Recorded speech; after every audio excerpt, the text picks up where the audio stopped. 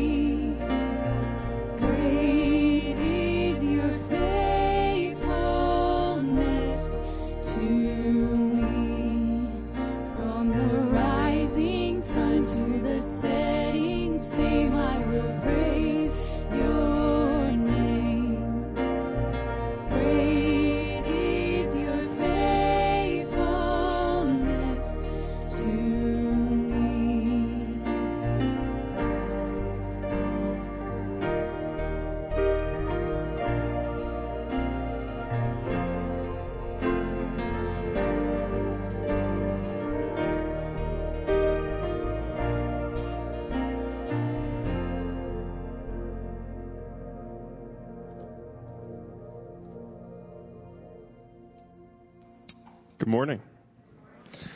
I am Ian. I'm one of the pastors here, for those of you who don't know me. Thank you, worship team, for that. This would be normally the time where we would say, could the ushers please come forward to collect the offering, but we're not necessarily doing that right now. Thank you for all those who have been faithfully giving over the last couple of months. I know it's been crazy. But you can still give online at tlefc.org or by text, or you can get a check to the church office. If you have any questions, please don't hesitate to call and ask. We can answer your questions. If you would all just bow your heads with me, let's pray. Dear Father God, we thank you for this day. We thank you for the opportunity to gather in this place and outside of this place as well, Lord, whether it's literally outside our building or if it's online or downstairs or however it is, Lord. We just thank you so much for the opportunity to get together, Lord. We look at this world and we see crazy, crazy things happening, and we don't know necessarily what to do. But through that all, as this last song said, you are faithful and you are in control. We've never had to question that. Even when we've seen horrible things happen, we know that you are faithful and in control. And I ask, Lord, that you would just help us believe in you more. Help us trust in you better, Lord. We think of people in our congregation who are having a hard time with some things, Lord. We think of people that aren't able to be here today. We also specifically lift up John Dirks today, Lord, as he is appearing to be getting ready to meet you, Lord. We ask that you would just bless the Long family as they walk through this with him. Give them strength and peace and your guidance through this whole thing. We ask your blessing on this congregation and this town, Lord. Help us to shine your light well here. We ask your blessing on the rest of this service. As Pastor Tim comes with the message, as we continue in worship, help us to just focus on you well. We love you in Jesus' name. Amen. I ask that you stand for the rest of the worship this morning. Join us.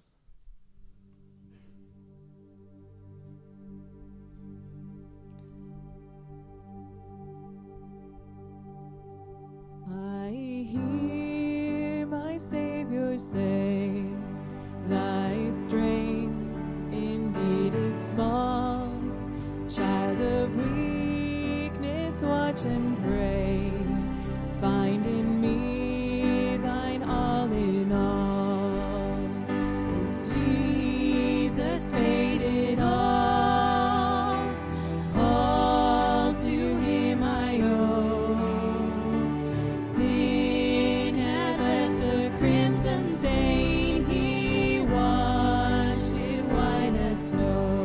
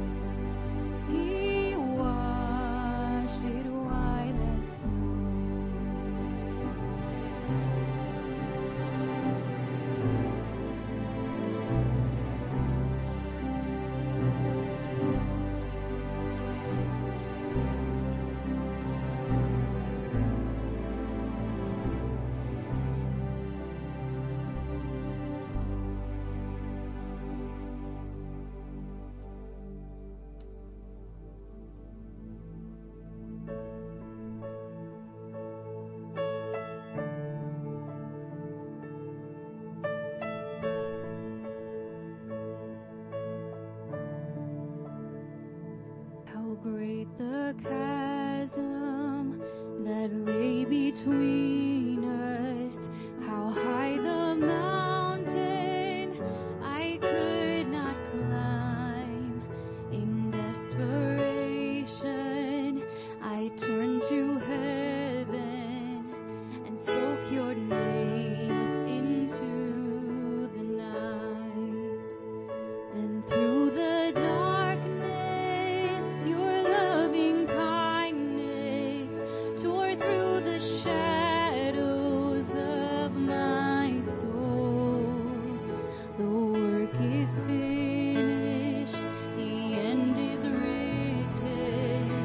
Jesus Christ, my living hope. Who could imagine so great a mercy? What heart could fathom such boundless grace? The God of ages stepped down from glory to wear my sin and bear my shame. The cross has spoken, I am forgiven. The King of Kings calls me his own. Beautiful Savior, I'm yours forever. Jesus Christ, my living hope. Hallelujah, praise the one who set me free. Hallelujah, death has lost its grip on me. You have broken every chain. There's salvation in your name, Jesus Christ, my living hope.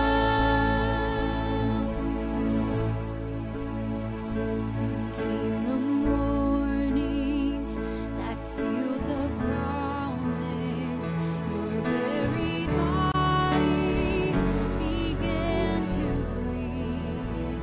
Out of the silence, the roaring lion declared the grave has no claim on me.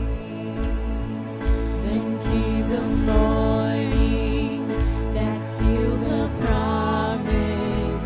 Your buried body began to breathe. Out of the silence, the roaring lion declared the grave has no claim on me.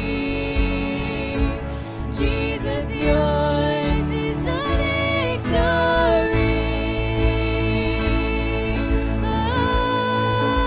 Oh, hallelujah, praise the one who set me free. Hallelujah, death has lost its grip on me. You have broken every chain. There's salvation in your name, Jesus Christ, my living hope.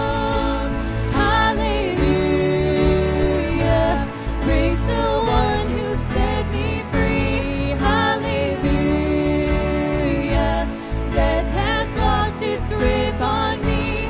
You have broken every chain.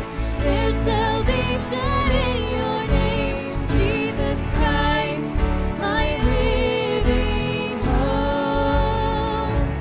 Jesus Christ, my living hope. Oh God, you are my living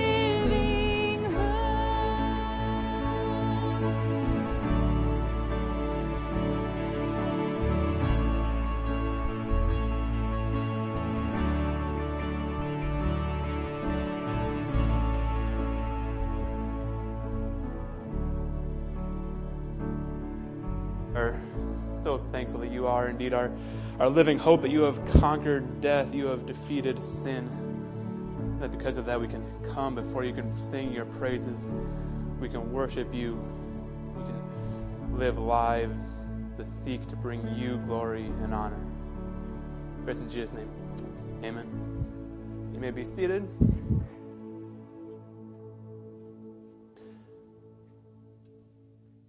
We're in 1 John chapter 5 this morning. If you have a Bible, and I invite you to turn there. We're in the very last passage of 1 John. So this will be our last sermon in the book. So we're 12 weeks in and wrapping up. And so I'm excited for next week and the 3 or 4 weeks following that. We're going to go through the book of Habakkuk. And I'm excited for that series because the very first words Habakkuk speaks in that passage are how long, O Lord? Right? And if there are more fitting words for right now than how long, O Lord, I don't know what they are. So I'm looking forward to that series as Habakkuk wrestles with, what do we do when life seems unfair, when things don't seem right? And I think it will be a very fitting series for the time we're in right now. So, many of you are probably familiar with the classic Disney movie Dumbo. It was released in 1941, which some of you were alive back then. I was a few years away still. But I remember watching it as a kid, right? And it was right up there, just beneath Bambi in movies that most traumatized me as a kid. Nothing will make you feel more certain than having a healthy family life with 2 happy, loving parents is not sustainable than watching an old Disney movie. They're all orphans or missing a parent or something. It's traumatic. Well, that's not really the point, but it's interesting. So in Dumbo, right, the title character Dumbo, he's an elephant with oversized ears. These oversized ears, they lead to him being mocked and ridiculed. In the course of the movie, it's revealed that these oversized ears actually help Dumbo to fly, which is a pretty nice skill to have. And so Dumbo, even though these ears give him the ability to fly, Dumbo becomes convinced that he needs this magic feather he gets from some crows in order to actually be able to fly. And that feather gives him the confidence to do what he's been able to do the whole time. In the climactic scene of the movie, Dumbo jumps off this flaming building from high up as part of a big circus act. And he planned for this moment to be the moment that he's going to reveal to everyone that, hey, look, I can fly. But as he jumps, the magic feather slips from his grasp, and he has a moment of panic. It's now what am I going to do? But he's got this little mouse friend named Timothy who's along for the ride, and he starts pleading with Dumbo, look, the feather's not actually magic. You can do this. You can fly without the feather. And as is seemingly inevitably the case in movies, at the last possible second, Dumbo chooses to believe in himself, and he unfurls his ears, and he begins to fly around the circus tent. And the moral that Disney seems to want you to learn from that scene is that, if you only believe in yourself, right, you can do great things. If you just have enough self-belief, you can do whatever you want.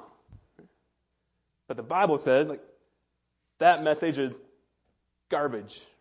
Right? Believing in yourself, in your own power, you can do nothing. You can't take a breath.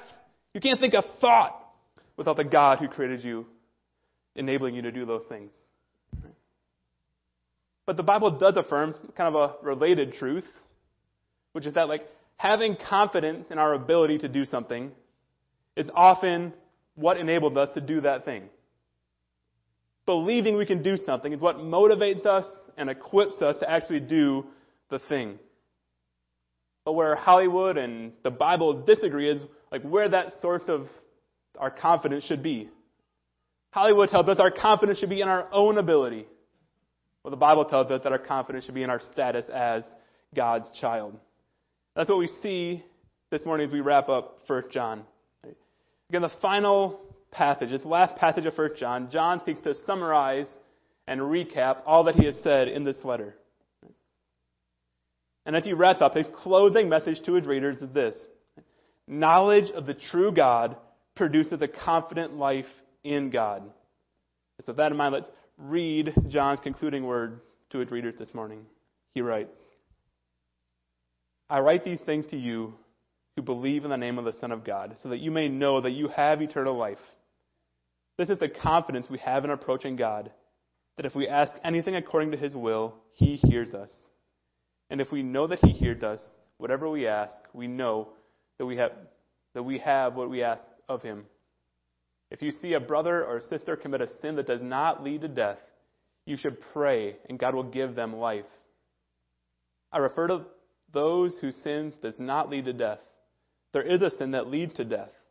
I am not saying that you should pray about that. All wrongdoing is sin, and there is sin that does not lead to death. We know that anyone born of God does not continue to sin.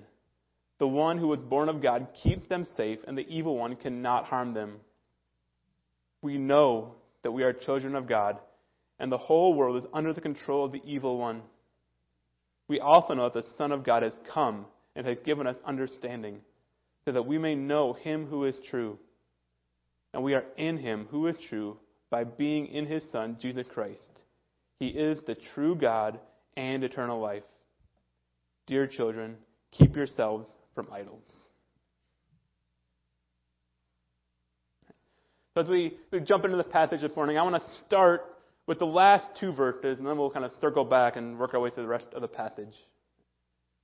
Right, so over and over again in this letter, John has referred to his readers as like dear children and dear friends. Like he's using very affectionate terms. Like it's clear that he loves and cares deeply about these people and their spiritual well-being. And so now, like here we see him writing very final words to them. Like he has one last chance to communicate his deepest desires to them.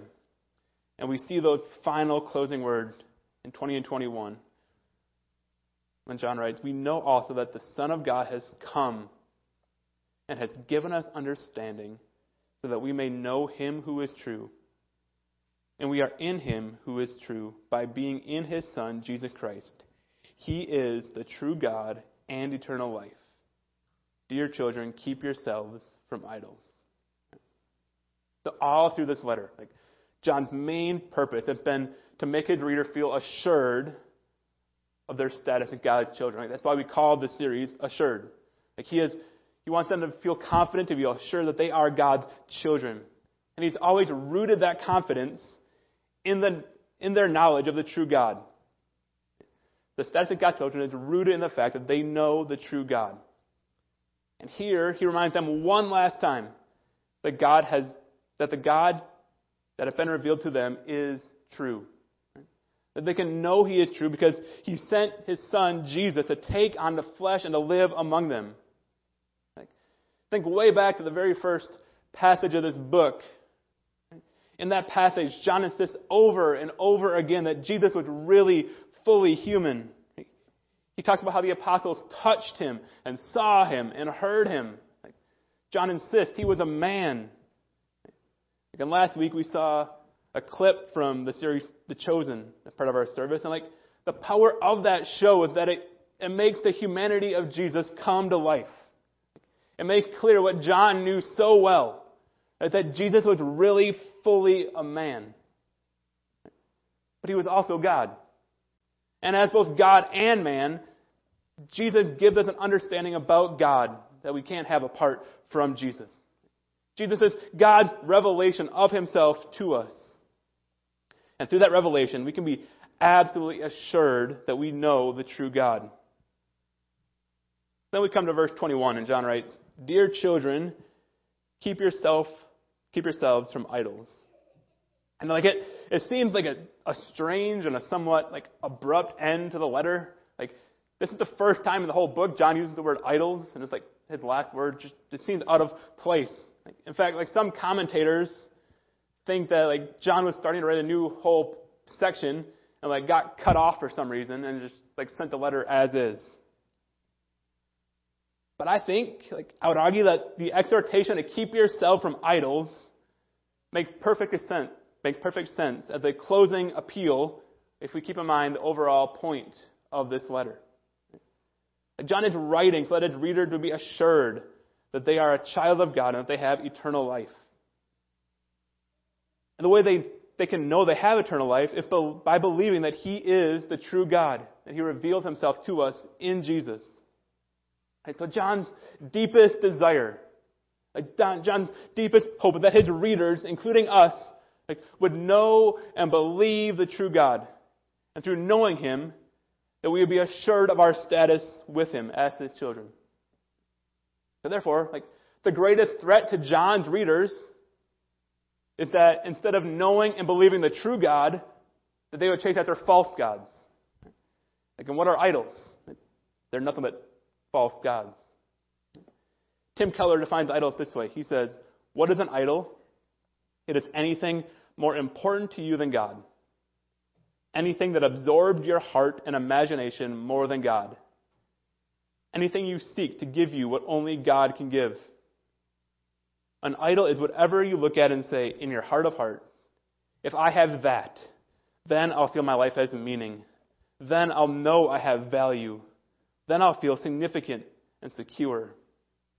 It's John's closing plea to us when he says, keep yourself from idols, is that nothing would absorb our heart and our imaginations more than God. That we would not look to any other source to find what only God can give. That we would not look anywhere else for meaning or for significance or for security. And so the question we shall be prompted to ask then is, where am I looking for my hope, for my significance, for my meaning? Am I looking to my loving Creator, or am I looking to idols? Am I looking to career success to give me purpose, or am I looking to God? Am I looking to money to make me feel secure, or am I looking to God? Am I looking to relationships and friendships to make me feel significant and important, or am I looking to God? Am I looking to a political leader for hope, or am I looking to God? John's deepest desire, and my deepest desire for all of us, that we would find all those things. We would find security and purpose and hope. That we would find them in God. That we would know the true God. And therefore we would keep ourselves from idols. Knowing that they cannot give what only God can give.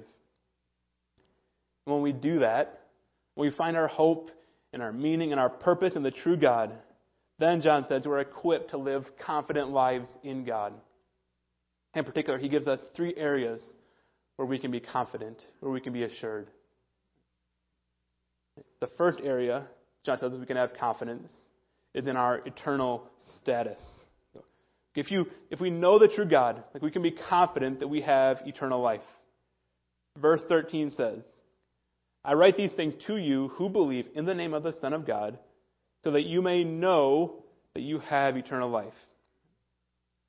If we believe in the name of the Son of God, if we believe in Jesus, then John wants us to know that we have eternal life. Not be pretty confident, not optimistic, but to know that we have eternal life.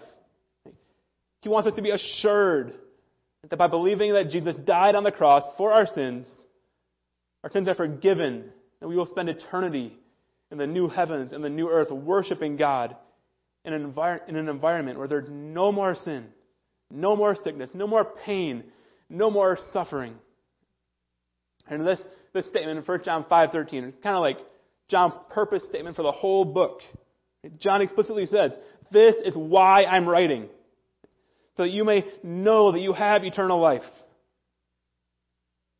Because John knows that when his readers are confident of their eternal status, that then some of the other demands of the Christian life don't seem like such a big deal.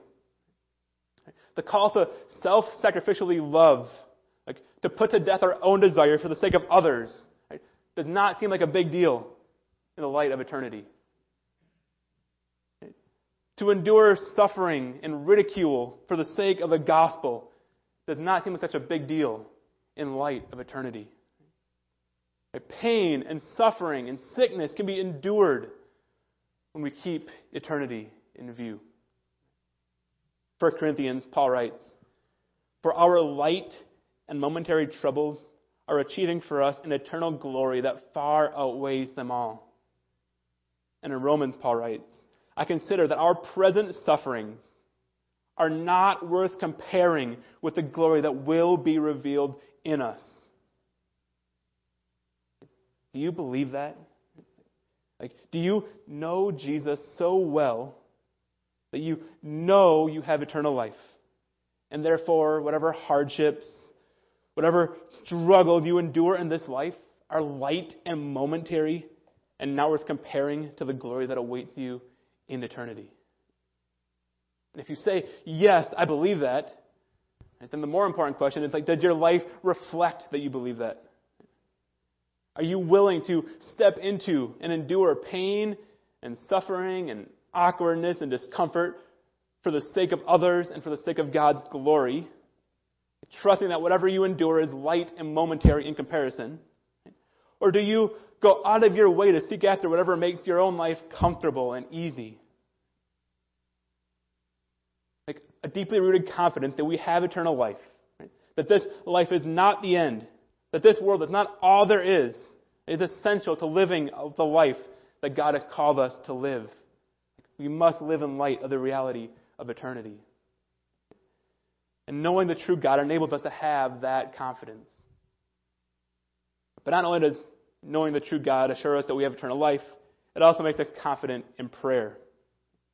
When we know the true God, when we know what He did for us in Jesus, how through His death on the cross, He made it possible for our sins to be forgiven, in our relationship with God to be reconciled, that then we're free to confidently approach God in prayer.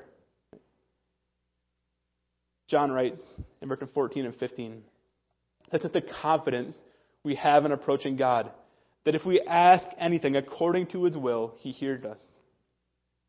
And if we know that He hears us, whatever we ask, we know that we have what we asked of Him.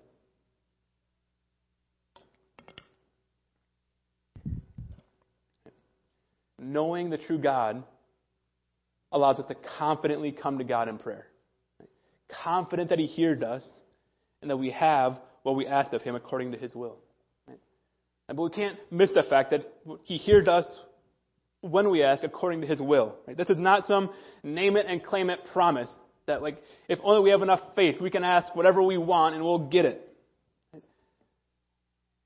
It's when we ask according to God's will that He will hear us and He gives us what we ask of Him.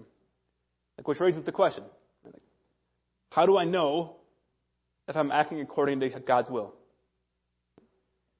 And the answer to that is, as we get to know God more and more deeply, we become more and more attuned to His desires and His will.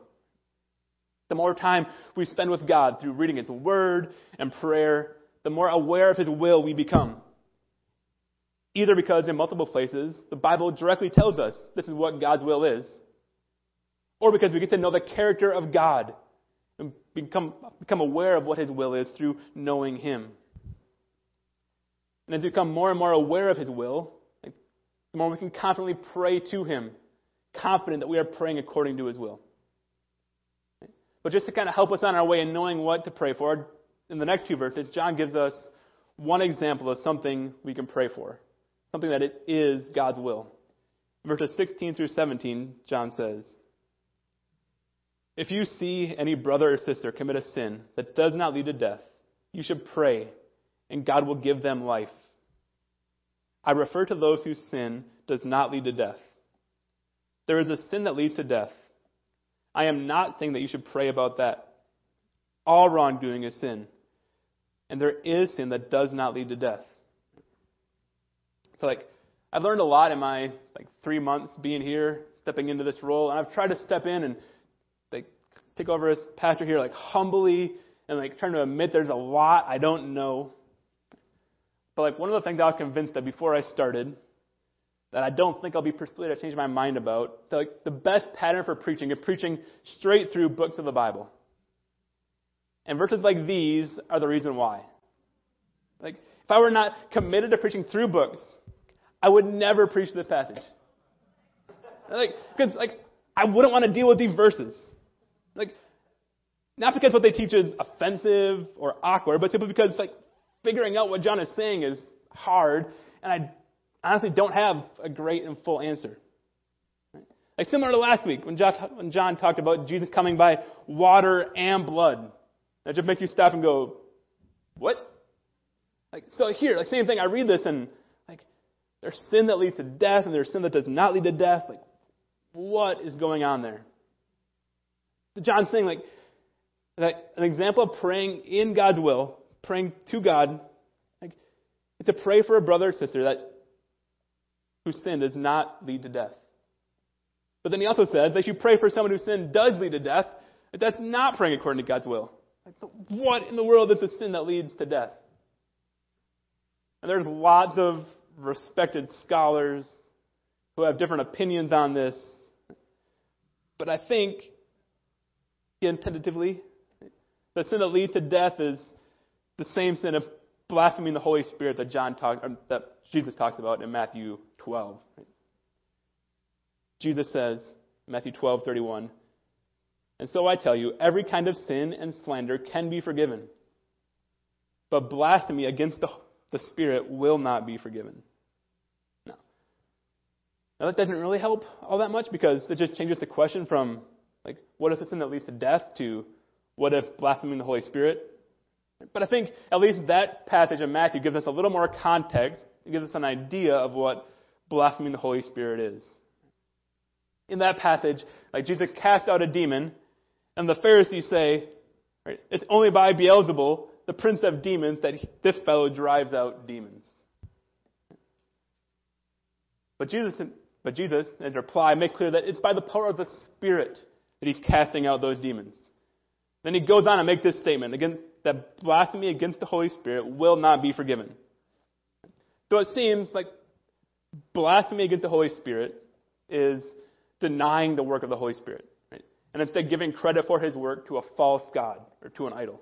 Right? And one of the key works of the Holy Spirit is to convict us of sin and to cause us to turn to God, to trust in Jesus, to repent of our sins. Right? And so blaspheming the Holy Spirit, which is also the sin that leads to death, I think, ultimately, is to deny the Spirit's work of drawing you to God. So if you aren't actively rejecting the work of God in your life, then you aren't committing the sin that leads to death. So I feel like I had to at least try to address that in order to faithfully preach this passage. But there's something more in this passage that I think is far more applicable to our lives and maybe even more interesting. In verse 16, John writes, "If you see any brother or sister commit a sin that does not lead to death, you should pray and God will give him life." Like just a moment of honest self-assessment. When's the last time you prayed for a brother or sister because you saw them struggling with sin? Maybe you're holier than me, but for me the answer is maybe never.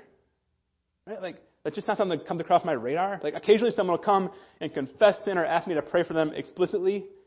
But that's not what John describes here. He says, if you see a brother or sister commit a sin, you should pray. It's just you see them, you observe them, you should pray for them. I'm I don't know about you, but when I see someone sin, my first reaction is silent judgment. Or I want to feel superior. I might do something, but at least I don't do that. Right? My first reaction is not to pray for them. My inclination is to gossip about their sin, not to pray for their sin. It's sadly common for high-profile Christian leaders to have moral lapses and to fall from grace. And then when I see one of those stories, my reaction is honestly I try to Google and learn more, right? Not because me knowing more details of that situation would be helpful, right? But out of a morbid curiosity. My reaction is never man, I should pray for that man. I should pray that God would move him to repentance. Right? But John says that's what we should do. If you see a brother or a sister commit a sin, you should pray. And John says, in praying that prayer, you can be confident that God hears and will answer. So by knowing the true God, we can be confident of eternal life. We can be confident in prayer. And finally, John says we can be confident in obedience. In verse 18, John writes, we know that anyone born of God does not continue to sin. The one who is born of God keeps them safe, and the evil one cannot harm them. When we know God, we can be confident that we have the power we need to overcome the sin in our lives. But it's important to recognize two things that this verse is not saying. First, the verse does not say that we never sin. John says, we do not continue to sin, meaning that we do not repeatedly and habitually commit the same sin over and over without repentance. Rather, when we sin, which we will do, when we're made aware of that sin, we stop. We confess our sin. We turn to God in repentance, trusting that we are forgiven through Jesus' work on the cross. And then second, this verse does not mean that once we know Jesus, we stop sinning through our own self-effort in order to prove our love and devotion to God, or in order to earn our way into heaven. The power to overcome sin, the power to stop sinning, does not come from within us. John says, the one who was born of God keeps you safe. It is Jesus at work in you that gives you the power to overcome the sin in your life. So if you're here, you've been fighting the same battle against sin for an extended period of time, and it just feels like a hopeless battle. My urging for you is not give up the fight. You have the power of God on your side as you fight that sin. Turn and pray, plead for help again. And trust that He is strong enough to give you the help you need. Our enemy is strong. John says here, he has the whole world under his control. Satan is not a puny and weak enemy. He has the whole world under his control. So it's no surprise that fighting sin is hard. But we have the power of God on our side, giving us the ability and the confidence to fight the sin in our lives. So we said at the very beginning that having confidence in your ability to do something is often what gives you the ability to do it. Right? And through our knowledge of God and what He has done for us in Jesus, we have the confidence that we have eternal life. So let's live in a way that shows that we are confident that this world is not our home, that this life is not all there is. And second, through our knowledge of God and what He has done for us in Jesus, we have confidence in prayer. I'd urge you to avail yourselves of that power and to run to God in prayer as we see need and we see brothers and sisters sinning. And finally, John says, through our knowledge of God and what He has done for us in Jesus, we can have confidence that we have the power to defeat sin. So, let us continue to fight the sin in our lives, trusting that God will help us win the battle. Let's pray. Father, we thank You that You are our Creator, that You made us, that You created this universe, that You sustain us, that even though we sin and we rebel against You, that You did not leave us in our sin, but You sent Jesus to die in our place on the cross. That You reveal Yourself to us, that we can know You, that You are not some distant, unknowable God, but that You have revealed Yourself to us, that we can know You through our trust and faith in Jesus. God, as we know You, as we feel and know and grasp Your love for us, Your care for us, I pray that it would give us the ability to live a life totally committed to You as we live in confidence of the way You have loved us, the way You have cared for us. God, thank You for all You do for us. Pray in Jesus' name. Amen. And now as we prepare to leave, God, I pray that You would go in the confidence of knowing God. Go confident that You have eternal life. Go confident that He hears your prayers. and go confident that you have the power to live a life that is obedient and glorifying to Him. You're dismissed.